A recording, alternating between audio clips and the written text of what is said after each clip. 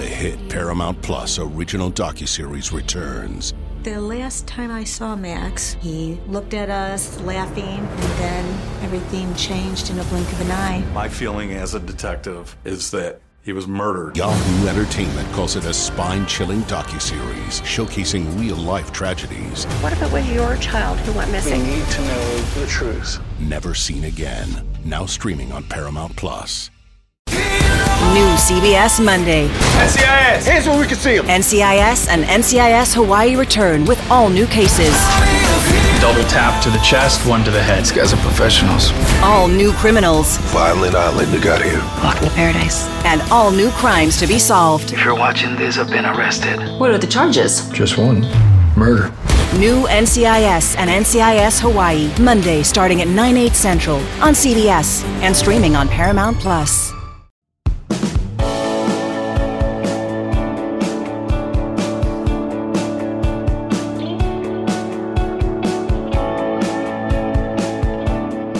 Before we gamble on the kids, we must first warn the kids not to gamble.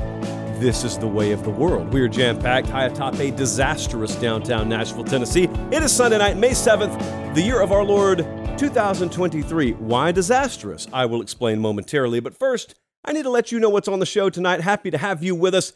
We've got gambling controversy. Now, fortunately for us, for the time being, it's way over there in baseball. But it could creep over here into college football. How do we prevent these measures, or how do we take measures to prevent it? We will talk about it tonight. I've got some win totals, because what would warning you about gambling be without then telling you what to gamble on? I got some win totals. I got 4 of them, actually, that I like. I have got a deep dive into the ACC tonight that I think will whet your appetite quite nicely as we draw ever closer to the kickoff of the 2023 season. Transfer portal, I think it's finally time for us to talk about some winners, because we've come through transfer portal intel season. Now it's just time to talk about who got the job done, who acquired the pieces that maybe address the needs that they had. There are several teams. I got LSU Mood Tracker tonight. I need to tell you some things about Auburn too. But all that with them watching us in Kingston, Tennessee, Grove, Oklahoma, Monastery, France. Yeah, they're tuned in tonight. And also they're tuned in Commerce, Texas. And I want to give a special about 10-second shout out. Nate in Commerce, Texas. I hate that I missed it. Happy belated birthday. I know a few things. I know you are Pate State material. I know you have purchased things from the Pate State store. And I know you denied your wife a fall wedding and she loves you anyway. Therefore, I do too. Happy birthday, my friend. I said it's disastrous in Nashville tonight. Not in here. It's great in here. But friends, just across the Cumberland River, right outside our window, are 70,000 people just huddled in tunnels at Nissan Stadium because, and I kid you not, it has rained as hard as it has ever rained in the history of humanity downtown over the last hour and a half. They got a Taylor Swift concert about to go down just across the river. Our parking garage has been inundated, and it's not a happy scene over there. Now, you may think to yourself, oh, what would you guys know about that? You sit there and broadcast from your cozy studio. How could you have empathy for Taylor Swift and her minions over there?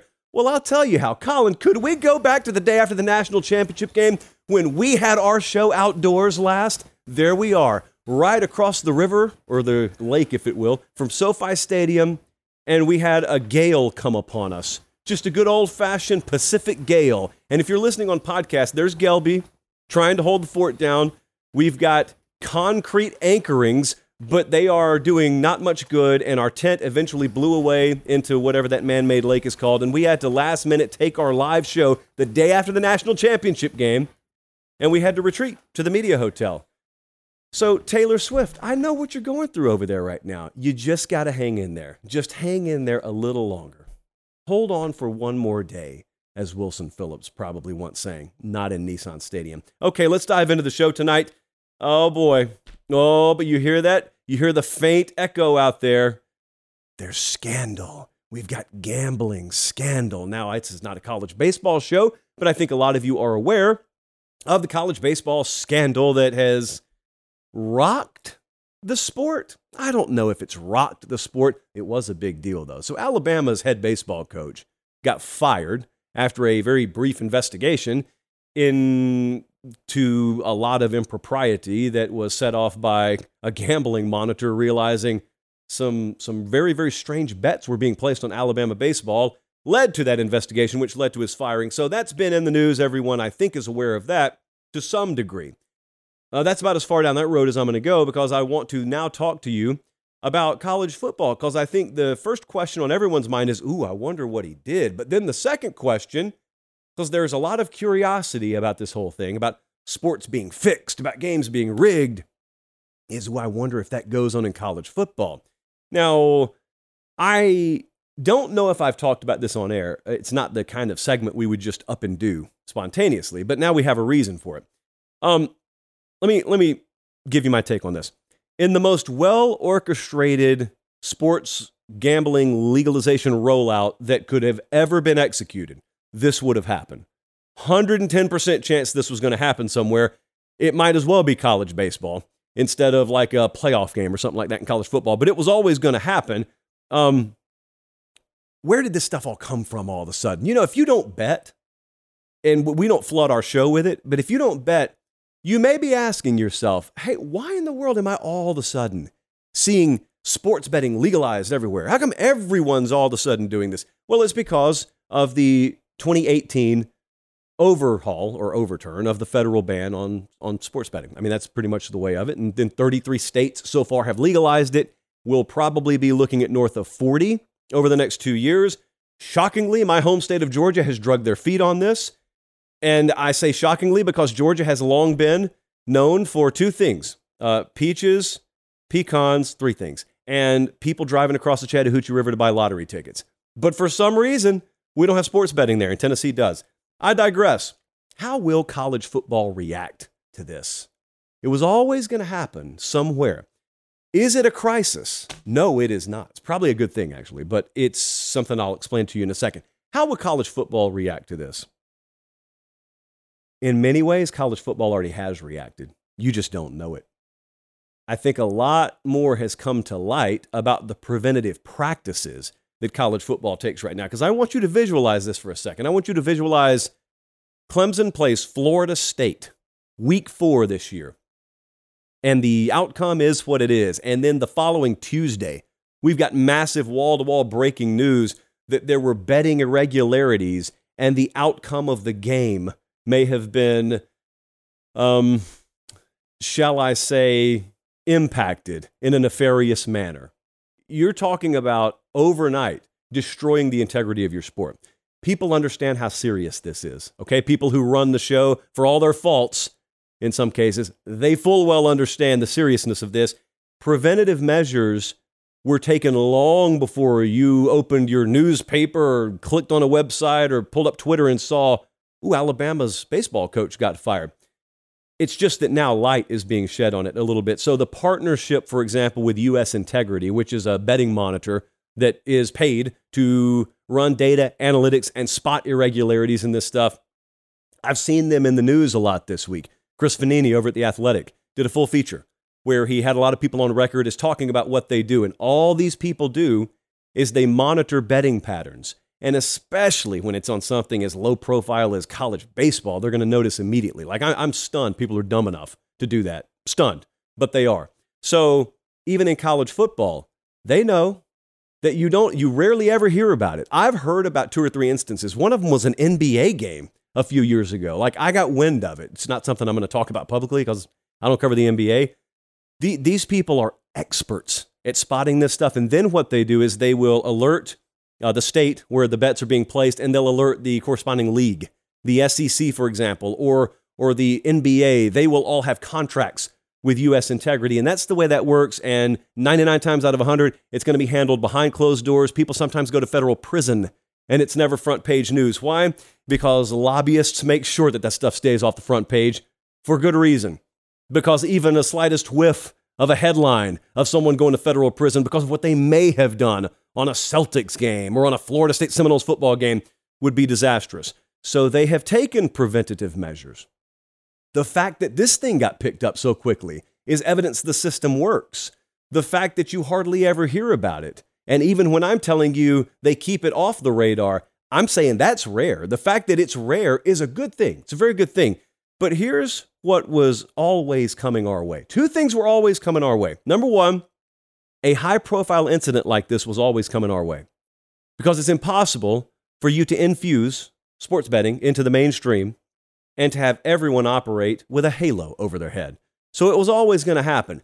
Regulators knew this, conference officials knew this, league officials knew this, and so what they all knew is we don't know where, we don't know when, but we do know that it will happen.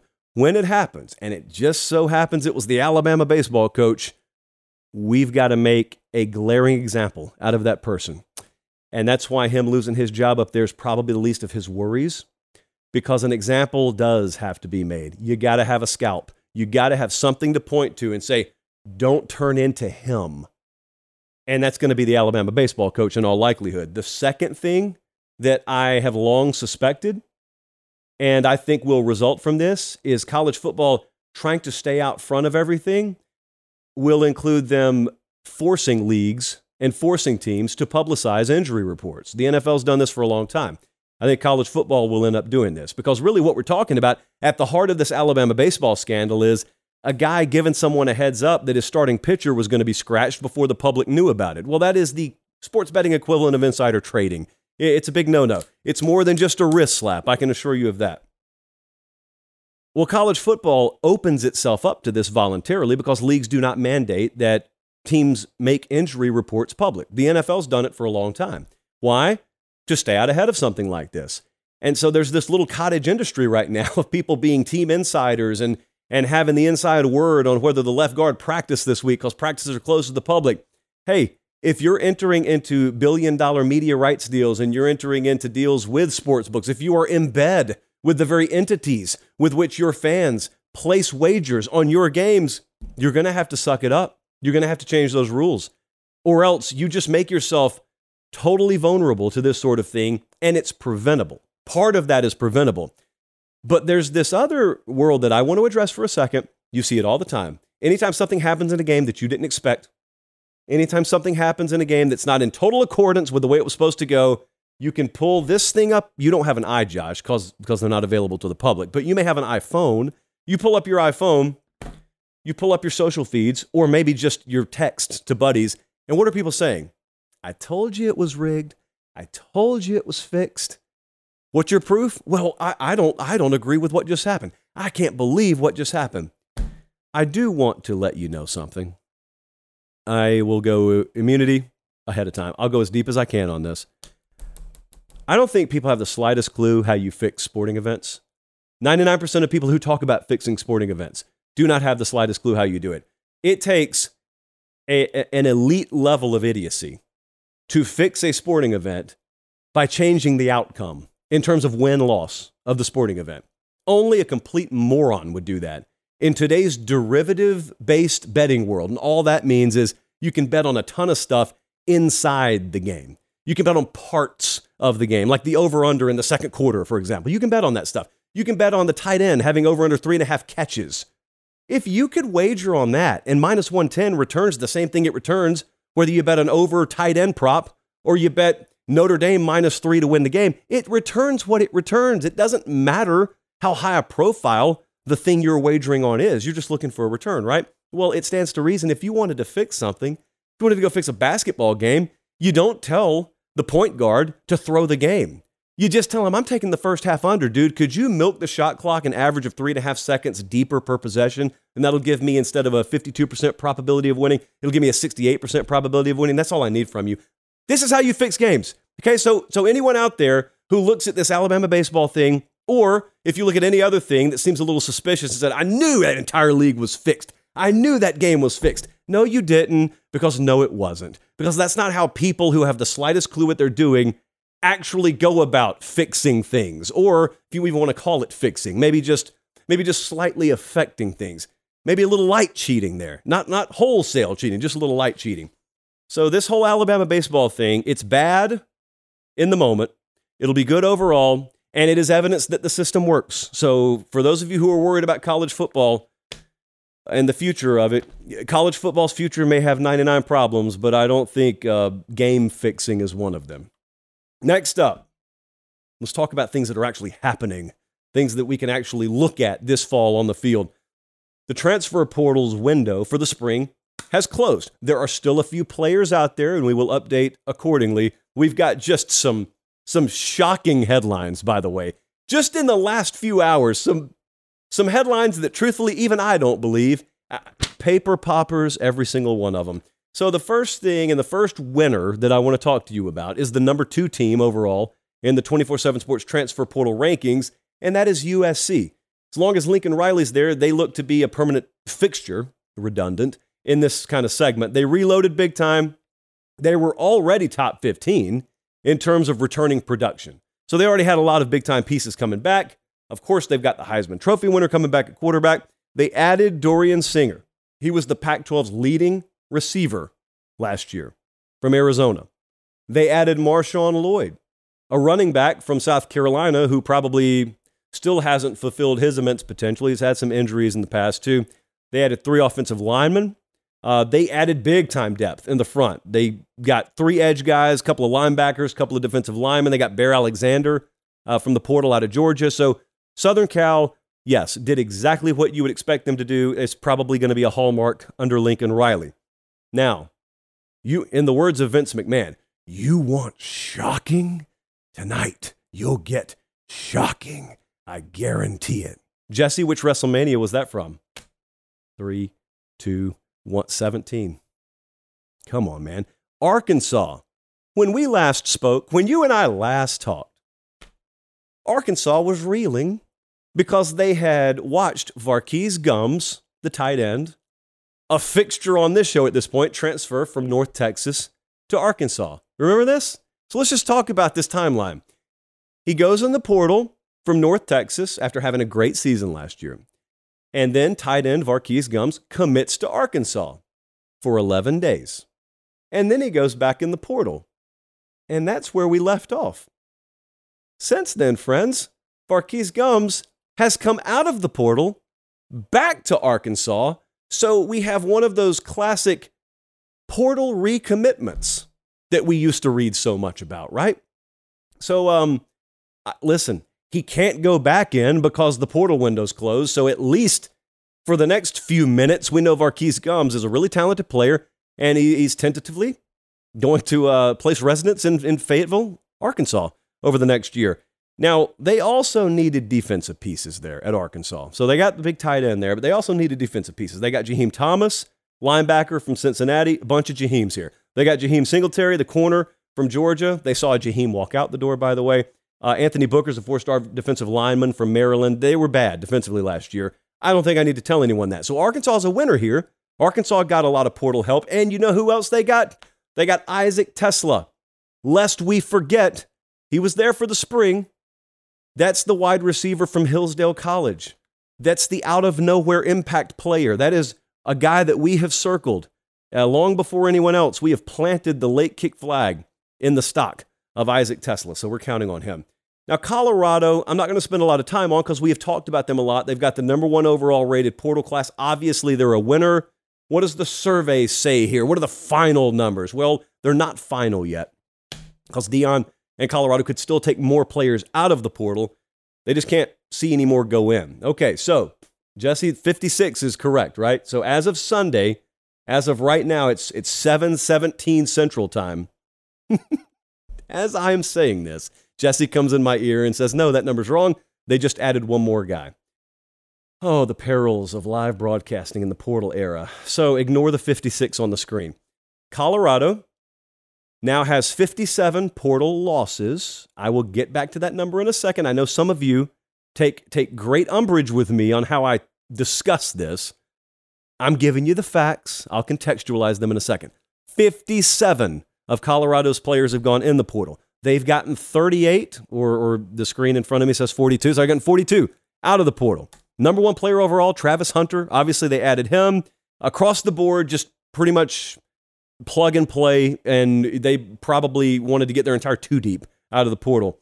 How do we interpret that number, the 57 number? Because as sure as I've talked about this, I've gone to the comment section, and a lot of you have been angry with me because you think I owe it every single time we discuss Colorado to remind folks that hey, those aren't all losses in the classical context of the word. They wanted a lot of those guys to go. Guys, everyone knows that. I don't have to repeat this. It's like if I tell you it's 8 a.m., I don't also have to tell you, and by the way, the sun rose. People just kind of get it. Everyone heard what Deion said. Everyone understands. When he went in there and they went 1-11, a lot of the guys going out the door are going out the door because he said, you don't have a spot here anymore. I don't need to remind everyone of that. No, they didn't have 57 guys say, bye, Deion, and he runs down the road chasing their car as the taillights fade into the distance. No, that's not the way it's happening at Colorado. But in some cases, they did lose some guys they wanted to keep. Many more times, it was they didn't want to keep the kids. So yes. I don't think I need to remind you of that every single time. The odds to win the Pac-12 championship this year. Colorado's 9th. So Cal and Arizona State and Stanford are still behind them. Take that for whatever you'll take it for. I think Michigan is a transfer portal winner. They didn't have to do a lot. So it's way different than Colorado. In fact, it could not be more different than Colorado. Very different boat. They can afford to be very selective. They got an excellent kicker out of Louisville. They got Turner. Do we say his whole name? James Turner? Yeah, you know what? God bless you, James. He was very good last year. So Michigan, again, they're just kind of cherry picking, kind of selecting. They got Ernest Hausman. He was the top overall rated kid they got. Number 2 player overall in the portal, a linebacker there out of Nebraska. Ladarius Henderson is an offensive lineman, rated 93 out of the portal. So they got Jack Tuttle, by the way, as well for backup quarterback. They just sprinkled some additions onto already a very, very good roster, the favorite to win the Big Ten right now. And Notre Dame, in this same vein, I got to mention Notre Dame as a portal winner. How much do you value quarterback? Well, we obviously place a premium on the position, and especially if you get a proven commodity at the position that's so good that he chases your other guy off. Well, that's what's happened at Notre Dame. They got Sam Hartman from Wake Forest, rewrote the record books there, and now he comes in, and we get to see how legitimate a quarterback he is, and we get to see what kind of impact he has on this Notre Dame roster and on this Notre Dame team, because otherwise, it's a pretty good roster. That's one that I think, as a result of adding him, we saw the odds market radically shift, and it's going to be an interesting start to the season because they have Ohio State really early, and you know Notre Dame's schedule is always national anyway, but last year, Hartman, 63% completion guy, and 39 touchdowns, 12 interceptions. So let's see. You get a proven quarterback out of the portal, you'll be hard-pressed for us not to call you a winner. If you want to win your fantasy football league, it starts right now. The offseason is the best time to get ahead of the competition. We'll help you win your league on the Fantasy Football Today podcast, part of CBS Sports Podcast Network. Fantasy Football Today has 3 episodes every week following the latest news, giving you early rankings, early sleepers, breakouts, and busts. So if you're a dedicated fantasy football manager, check out the most dedicated podcast, Fantasy Football Today. Download and follow on Apple Podcasts, Spotify, and anywhere podcasts are found. Survivor 46 is here, and so is On Fire, the only official Survivor podcast, and we have a twist this season. The winner of Survivor 45, Dee Valladares, will be joining us every week. We're going behind the scenes of the biggest moments, the how and the why things happen, and the strategy and analysis you can only get from someone like me, a Survivor winner. Listen to On Fire, the official Survivor podcast, wherever you get your podcasts.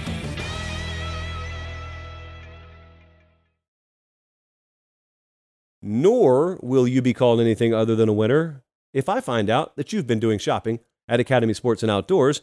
Why, you may ask? Well, it is poncho season in Nashville. It has been for the last 4 or 5 hours. And you hate to see it. You know, you hate to see when we stand up here high and dry, and we look down on the streets, and we see garbage bags or less, and we know these things can be prevented. It's 100% certainty rain is going to happen at some point this year for you. They got you covered at Academy Sports and Outdoors. You want an umbrella? You want rain gear? You want a tent? I always mention the tents just because, tents keep you dry, plus. But also, let's not just deviate away from really what their core mission is. And that's hooking you up with anything you need in terms of outdoor sporting goods supplies. It's not exactly tailgate weather across the river at the stadium right now, But if it were, they'd have you hooked up there as well. Baseball season, football season, you into ultimate frisbee? I don't know what you like to do, and I don't care. Nor do they. They got you covered across the board. And if you can't get there in person, Academy Sports and Outdoors, opening new stores all over the place. Lafayette, Indiana, just opened up a couple of weeks ago. I told you, I've looked at the chart. If you're driving around your city and you see random construction projects going on, halfway decent chance that it's an Academy Sports and Outdoors. Just keep an eye out. Keep an eye out. It's going to be a busy summer and fall for new Academy locations, and we'll be right on top of it. All right, I got so much more to talk about. I appreciate you guys being tuned in to the live show. I've gone 2 segments, Colin. Good time for the first cough here, I think. We're coming out of the cough. For those of you who have been inquiring as to my status, we're coming out of it. So the congestion is gone. The rain has washed all the allergens out of the air for like 10 minutes. Just a little bit of a tickle in the throat left. So what do we do about that?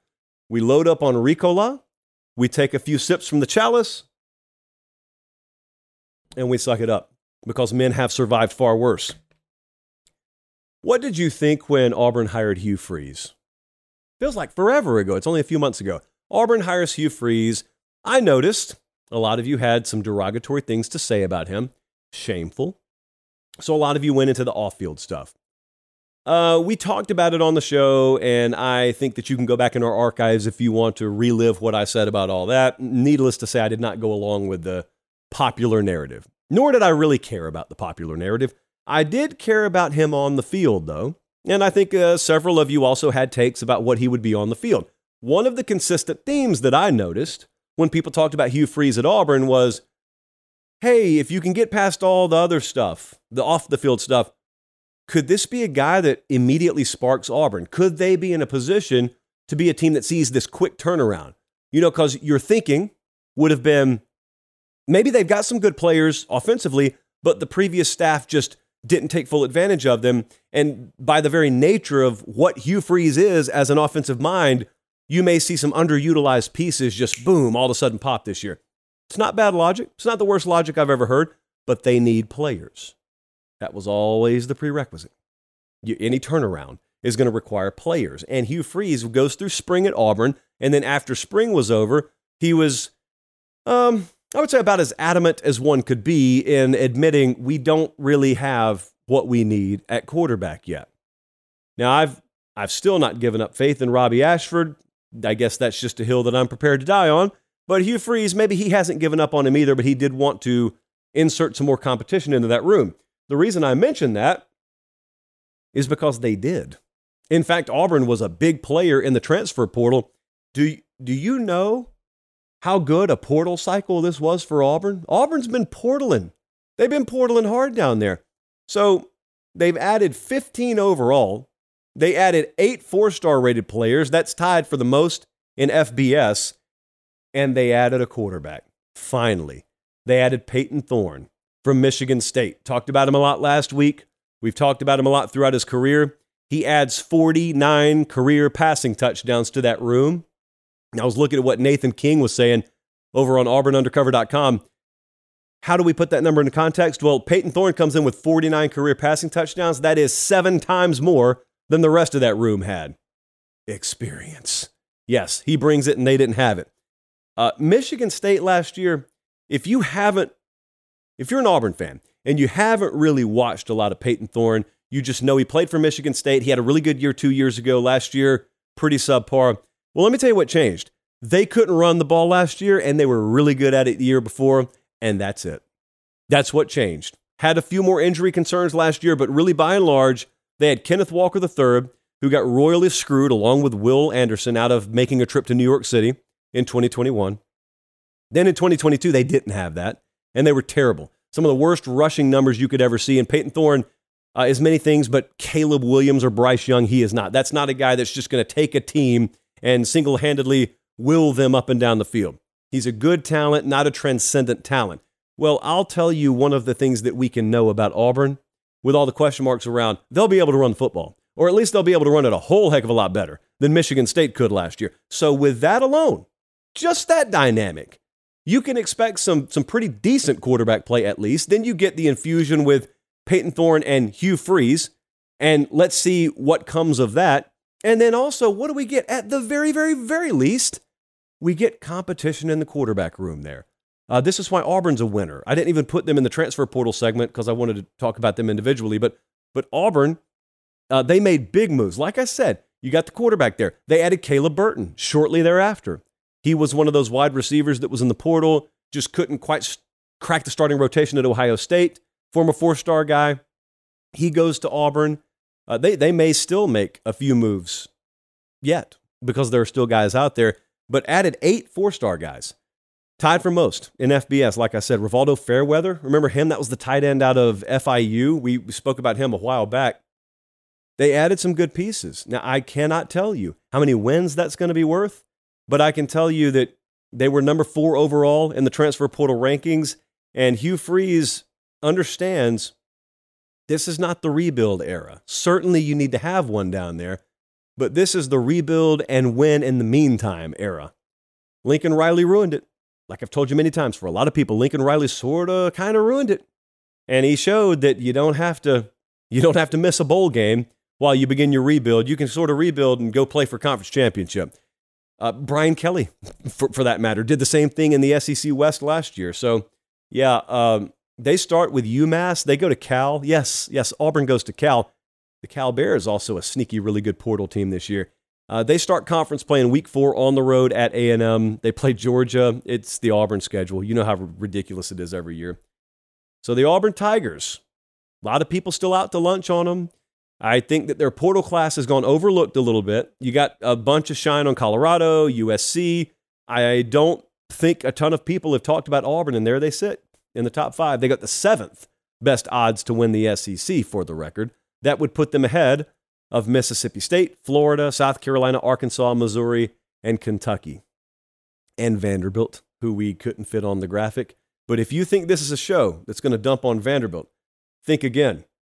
You'll just have to wait a little while for that. Okay. A couple of things we're working on. We've just been working through it as a show. The first is I've eradicated, frankly, from my vocabulary. So I have not said frankly the entire show. What I still have to work on is when I get done talking about something and I want to move on to something else, I go, okay. And then I go back and watch the show. And I hate it. I think it sounds so dumb. I would rather just sit here and say 30 times per segment than go, okay. I hate it. I hate it. I want to punch the screen every time I hear it. So if you're out there and you feel like that, you got a friend in me. And we are teaming up against myself in one of the wildest hypothetical handicap matches ever. Jesse just reminded me of something else. Probably not the best time, but I would like to request that you please like the video and subscribe to the channel and subscribe to the pod if you haven't already. Why? Because it is our lifeline. It is our lifeblood. We're not charging you a dime for the show, and it doesn't cost anything to subscribe, which I'm still fascinated confuses some people. But I get it. When you hear subscribe, normally it means pay money. No, it doesn't cost anything. There's nothing that happens. You just click it and you're done, and it helps us. And thank you in advance. Okay, so I did it again. All righty. There we go. Nice substitute. So we're out of spring, right? We're out of spring practice. Everyone is closed up shop, and we're going into summer, and we're going into the off season. Actually, no, we're not. We don't around here. We're not taking any vacation. Jesse hasn't been to the beach in I don't know how long. What we want to do is we want to dive really deep into these conferences and talk about what we know. We went into spring, and then we gathered a bunch of intel and information. We're coming out of spring. What do we know? And I figured, let's just go alphabetically. So let's start with the ACC tonight. There is a lot of fluctuation at the top of the odds market in the ACC. Do you know who's favored to win the conference? Well, it depends on what day you take a look, because it's been moving up and down. Do you know who has the highest preseason over-under win totals in the ACC? Well, these are different sports books that have put these out, but it's not the same team. I'm not kidding you right now. Clemson's over-under is 9.5. Florida State's over-under is 10. And yet Clemson has better odds to win the conference right now at different sports books, of course. So the first thing I need to tell you is the ACC has righted a great historical wrong, and they have made sure to get rid of the division format, and therefore the top 2 teams from the conference will play in the conference title game this year as God intended it. With that being said, what is happening at Clemson? Well, they got Garrett Riley. If you have skipped the entirety of spring, the offensive coordinator from TCU, the one that played for the national title, they got him. We get to see him paired up with Cade Klubnik at quarterback. DJU moved along to Oregon State. They are 36th, are the Clemson Tigers, in returning production. Defense is going to be strong again. It's not a concern. Not nearly the concern that the offense is. And there are reasons to be optimistic, but this is Clemson now, coming off a relatively down year production-wise, to the point where it is fair to look at them and say, I'll have to see it. Now, North Carolina, defensively, you always look at them and say, I'll have to see them be good defensively. Well, with Clemson right now, it's fair to say, I'll have to see them be an elite offense. And they open at Duke, and it is popular nationally, casually, to look at that game and say, well, that's one dub. Then Charleston Southern, that's another one. And Florida Atlantic, that's another one. Duke is not an easy win, people. They are not at all. We'll talk about them in a second. So that's the Clemson side of things. The FSU side of things. The FSU Seminoles have an over-under preseason of 10. My, how far we've come. And they open against LSU in non-conference action. This is going to be the number 1 hype train team in Preview Magazine season, but it's justified. This is the top portal class in the ACC, number 1 team in the country in returning production. They are one of few teams in this conference, or in America for that matter, that has a proven, dependable, reliable returning quarterback. They're at Clemson in week 4. Like I said, they open against LSU in week 1 down in Orlando. They are, as of now, where are they? 1, 2, 3, 4, 5, 6, 7, 8. They're tied for the 8th best odds to win the national championship. This is Florida State. This is a team that as recently as 24 months ago, people were telling you was dead in the water, need to fire the head coach, this is a dead end, we need to move on, we need to clean house, blah, blah, blah. They didn't, and they are reaping the rewards here. Year 3 under Mike Norvell. Whomst amongst us knew that if you gave a guy time and just let him work, let him cook, as Bradley would say, things can happen, and things may very well be getting set to happen. I was looking the other night at some of the early, week 4, week 5, week 6 schedules. We may be at that FSU Clemson game. You never know. What about Miami? Miami has the 5th best odds currently to win the ACC at plus 1,400. Their over-under preseason win total has been set at 7.5. What do you need to know? Well, they replaced both coordinators. Did you know that? Kevin Steele's at Alabama now. Shannon Dawson replaced Josh Gaddis as offensive coordinator. And not only that, they kept Tyler Van Dyke. There were those rumors, rumblings. Well, the starting quarterback there has been maintained. And you may think to yourself, if you saw his stats last year, oh, who cares? Well, I do. Because hardly anything about Miami's offense worked last year. And Tyler Van Dyke was not a freshman. We've seen him be productive before, and then he fell off a cliff along with a lot of other facets of that team, which means he didn't forget how to play, just wasn't put in the best position last year. Let's see if this is the right position for him this year. They're number 35 in returning production. They were top 10 in recruiting, top 15 in the portal. They play the top 4 teams, though, in the ACC. So this is the time of year where you want to start focusing on schedule a little bit. 3 of their last 4 are on the road. They need life. If you're a Miami fan, if you're just me sitting here talking about Miami, we need to see life. A&M comes in there in week 2. Need to see life. I need to be watching them saying, first off, wow, this true freshman class really looks the part. Secondly, I need to be saying, there's Tyler Van Dyke. And thirdly, this team looks a lot more tough, physical, disciplined. This is what Mario Cristobal talked about at his introductory press conference. And then you get deeper in the year and you don't want to see him look like Charmin against anyone with a pulse. That's what we can't have this year. Speaking of non-existent defense, Has anyone heard from North Carolina lately? Sure, you've heard from Drake May, who gets 10 times the attention of his entire team, but have you heard from North Carolina? They are plus 750 to win the ACC. That is the fourth best odds right now to win the ACC. Interesting. Drake May has a lot to do with that, obviously. Huge question, again, is going to be defense. This is an older coaching staff. Gene Chizik is still the DC up there. They lost 10 defenders to the portal, which may be a good thing, may be a bad thing, depending on whether you thought they were worth anything last year. They weren't. Let me tell you, points per game allowed, 102nd.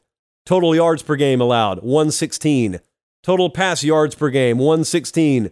Rush yards per game allowed, 86th. They were tied for 114th in 20-plus yard plays given up. They were abominable. Abominable. Twice I've used that word tonight.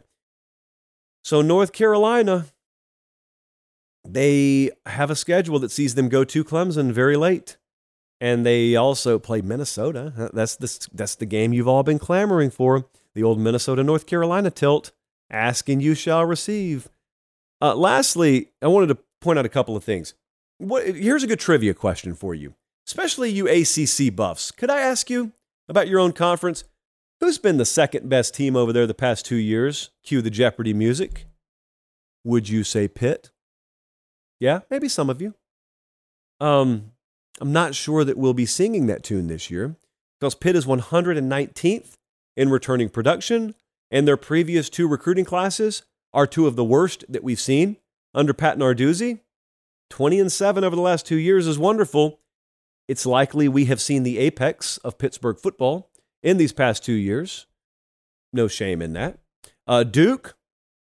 Did you know that Duke entering last year, so around this time, they were plus 50,000 odds to win the ACC?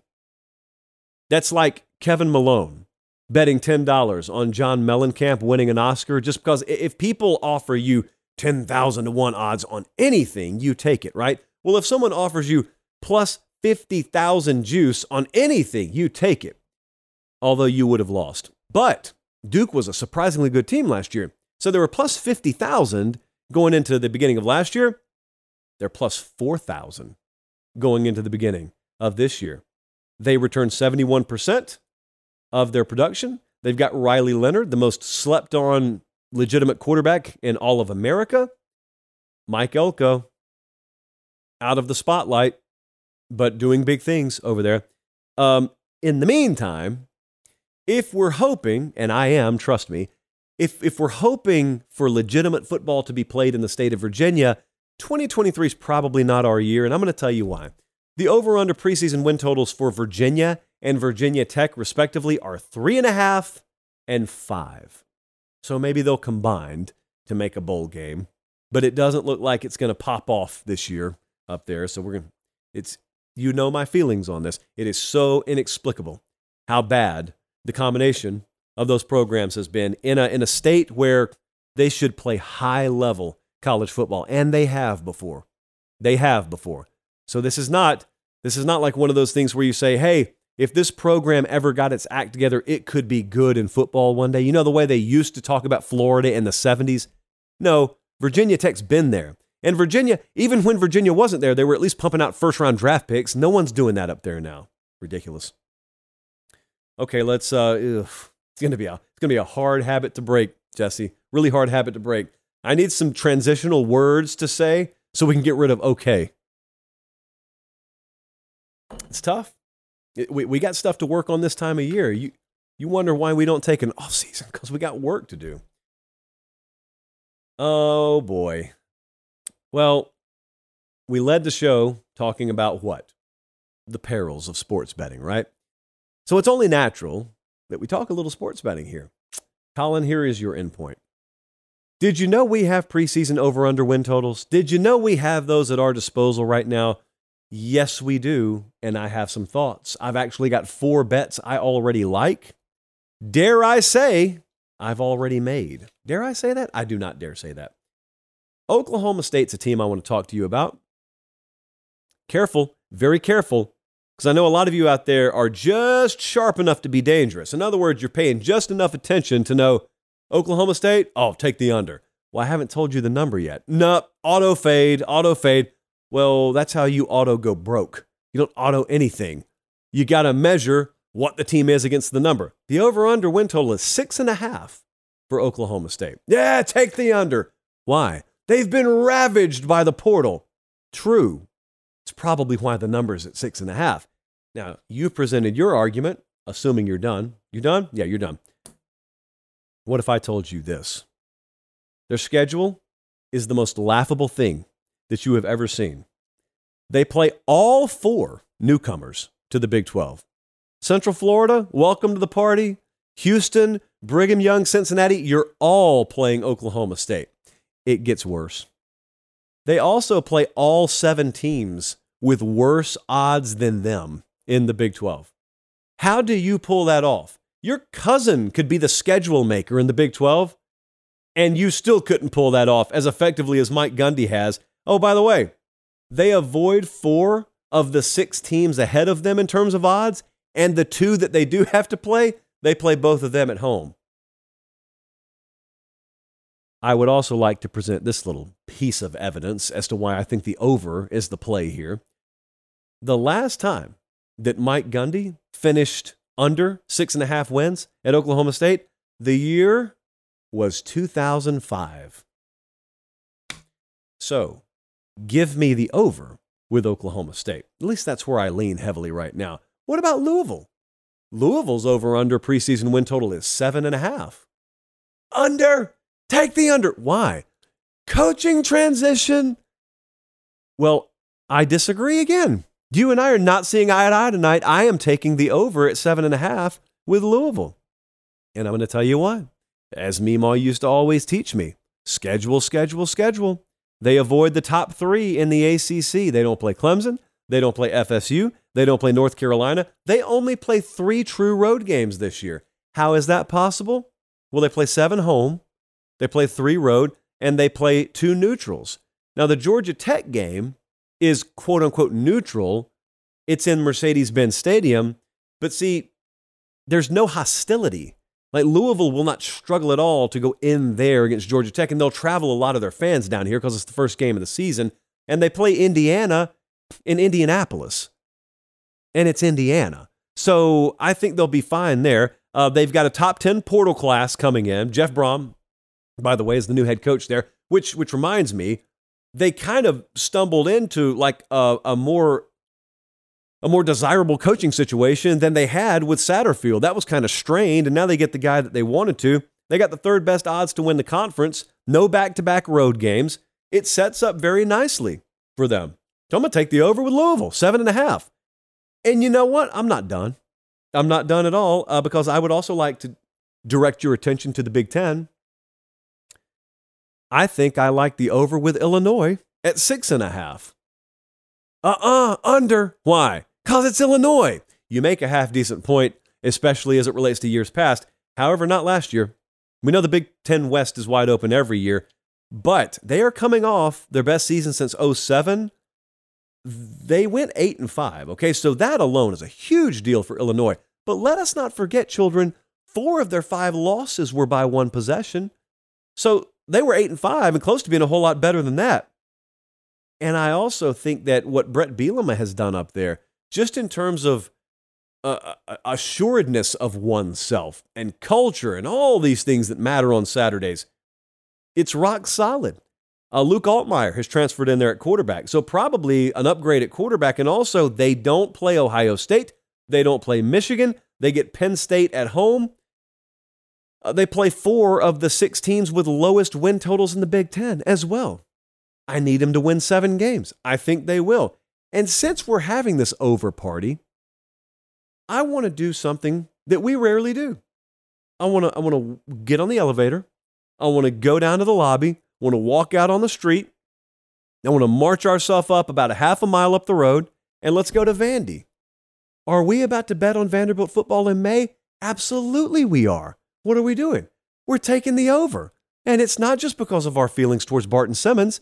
This is going to be a lot better team than 3.5 wins.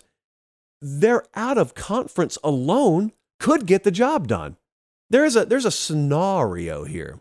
And let's go long A on this. Just humor me. There's a scenario here where Vandy is hitting their over before they enter conference play. They play Hawaii week 0. They play Alabama A&M week 2. They go to Wake Forest week 3. I think it'll be a very competitive game. And they play at UNLV week 4. I think that's a 3-1 start with an outside shot to being a 4-0 start. This is a very improved team that's being slept on because they're Vanderbilt, and I understand that. But it's year 3 of that coaching staff over there and that implementation of a different way of doing things. They upgraded last year. I think you'll see a more of maybe a quantum leap by Vandy standards this year. 73% offensive production returns, across the board upgrades, and like I said, our total's 3.5 here. So I'm going over 3.5. I think I've got 3 of them already just in the out-of-conference slate. I could have more than that. And then let's also talk about the fact that as odds go in the SEC, they play 4 of the bottom 6 odds teams in the SEC. You remember this game last year? If you're listening on podcast, we're showing you B-roll of Vandy and Florida. Like they beat Florida last year. Well, Florida was a double-digit favorite when they came in there. Like, I need them to do that once. I need them to bite Kentucky or Auburn. I need them to do that once. They're going to. They'll probably end up, you know what? If I were to get a little better juice, I'd even go, and I would entertain over at 4.5. But I don't have to do that. I'm just running my mouth on that. Over 3.5 is the number, and I like it. So Oklahoma State, Louisville, Illinois, Vandy. We're taking over on all of them. You may wonder, that's a square get. You're betting all overs. Yes, I always do this. Early in the market, I take overs, the ones that I like, and then I wait for the numbers to get as inflated as they can because the vast majority of the public bets overs. I know that. So I try and get the overs I like ahead of time before some things get artificially steamed up, and then we'll have an under parade really close to the season, like mid-August. Is when we'll start, got it. We'll just start randomly firing on unders. But not until then. The sip from the chalice. We had some rumors, some hot rumors. Let me give you some hot gossip from the streets of Nashville today. It's not Vanderbilt related. I got a report about 3:30 this afternoon. It made us drop everything. And the report was that Ed Orgeron had been spotted over at the Taylor Swift concert. Naturally, these are not two people whose paths you would expect to cross at any point in time. But hey, much crazier things have happened in the world of Ed Orgeron recently to where I said, yeah, that sounds about right. But we couldn't confirm it. But we did confirm via photographic evidence that he was on the premises over there. We just cannot confirm that he was in the building. So more details as they emerge there. And remember, we will keep you up to date on the Ed Orgeron Taylor Swift concert front. But who was Ed Orgeron's last employer? LSU. What should we do tonight? Mood Tracker time. Colin, here's your endpoint. LSU Mood Tracker. One of our favorite segments, one of our favorite fan bases. Unless I've been labeled an LSU hater. I checked last week. We've got many accusations on the board. LSU hater I don't think's on the board yet. So we'll see. The LSU Mood Tracker is just it's the temperature of the fan base. Where is the fan base's head at? But I want to ask you where your head was at this time last year. And everyone can answer this. Now, you can answer quietly amongst yourselves. So let's be honest. Some of you embarrassed yourselves this time last year, didn't you? Some of you fell for it.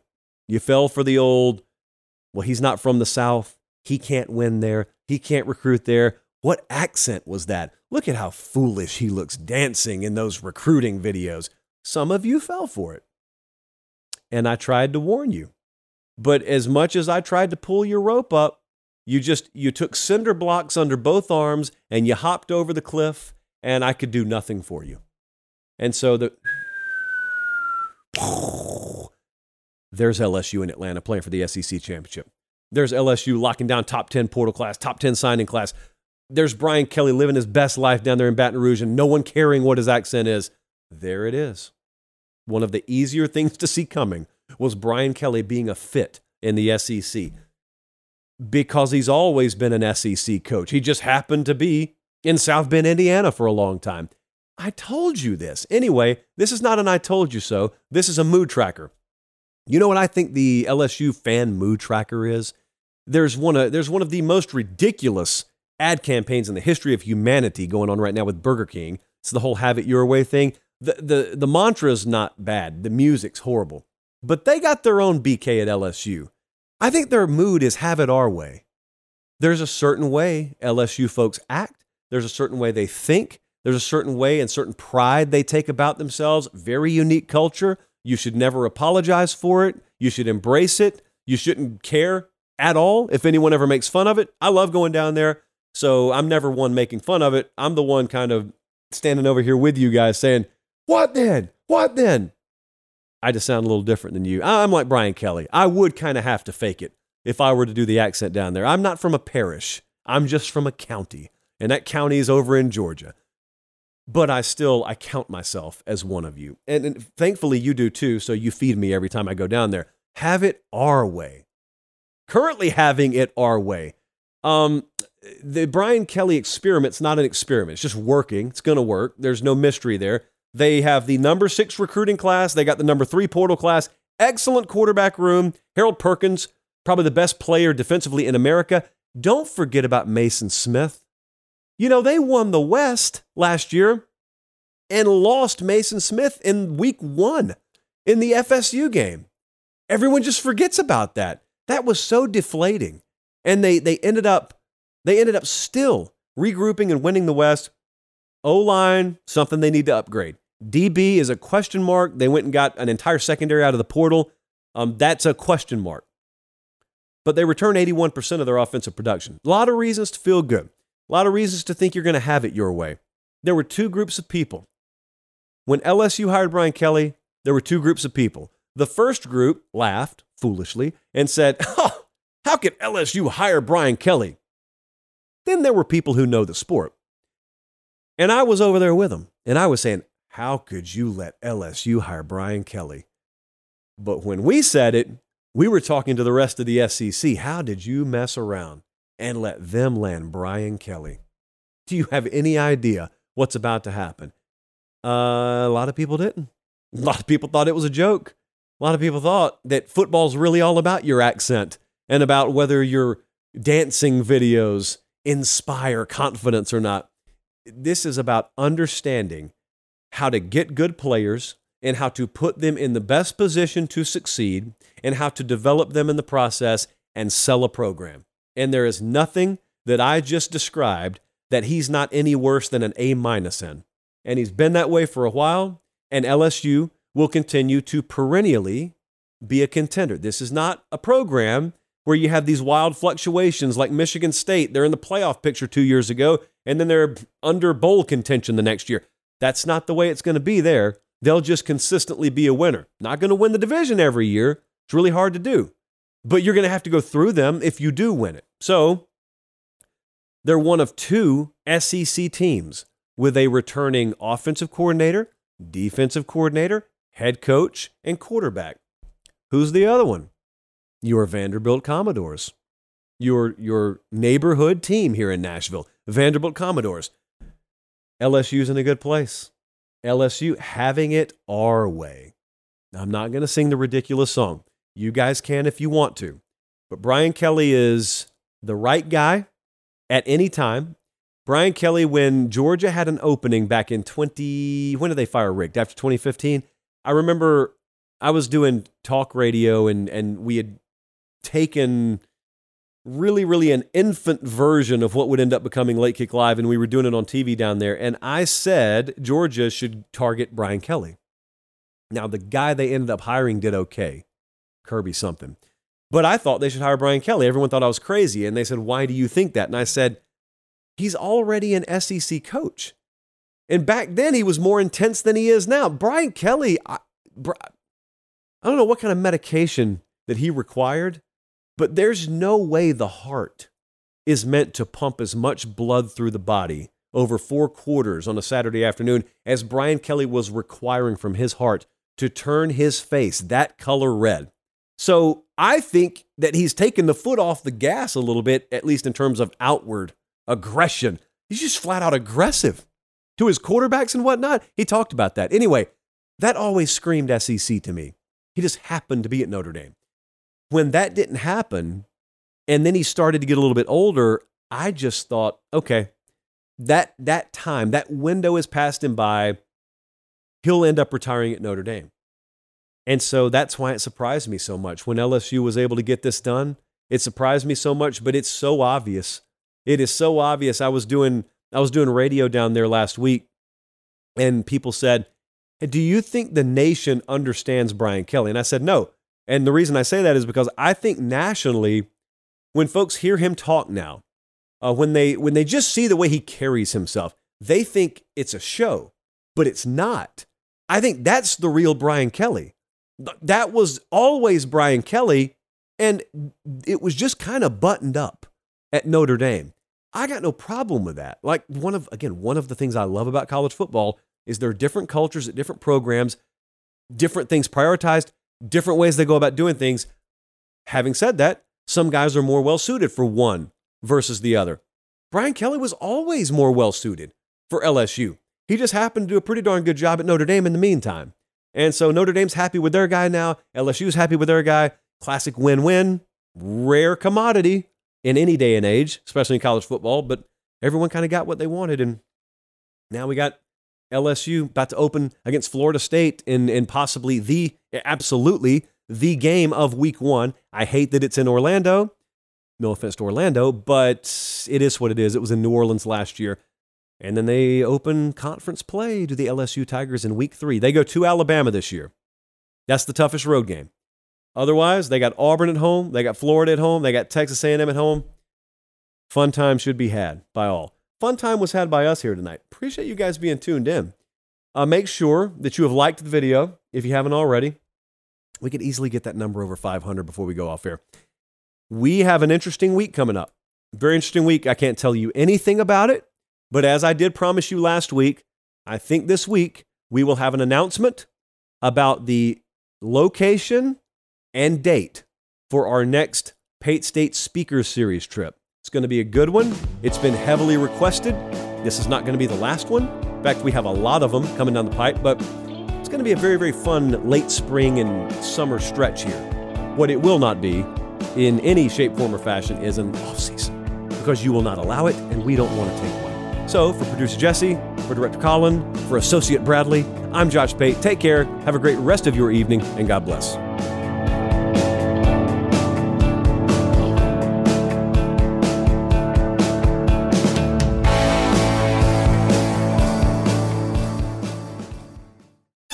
Citizen sleuths are focusing on the brutal slayings of 4 college kids. A new Paramount Plus original docuseries This is the start of something major. follows online detectives as they unravel the mystery of the infamous Idaho College murders There's plenty of places to hide a weapon. and turned it into a social media phenomenon. Where are the roommates It is a huge night. the truth from you. #CyberSleuths, the Idaho murders, now streaming exclusively on Paramount Plus.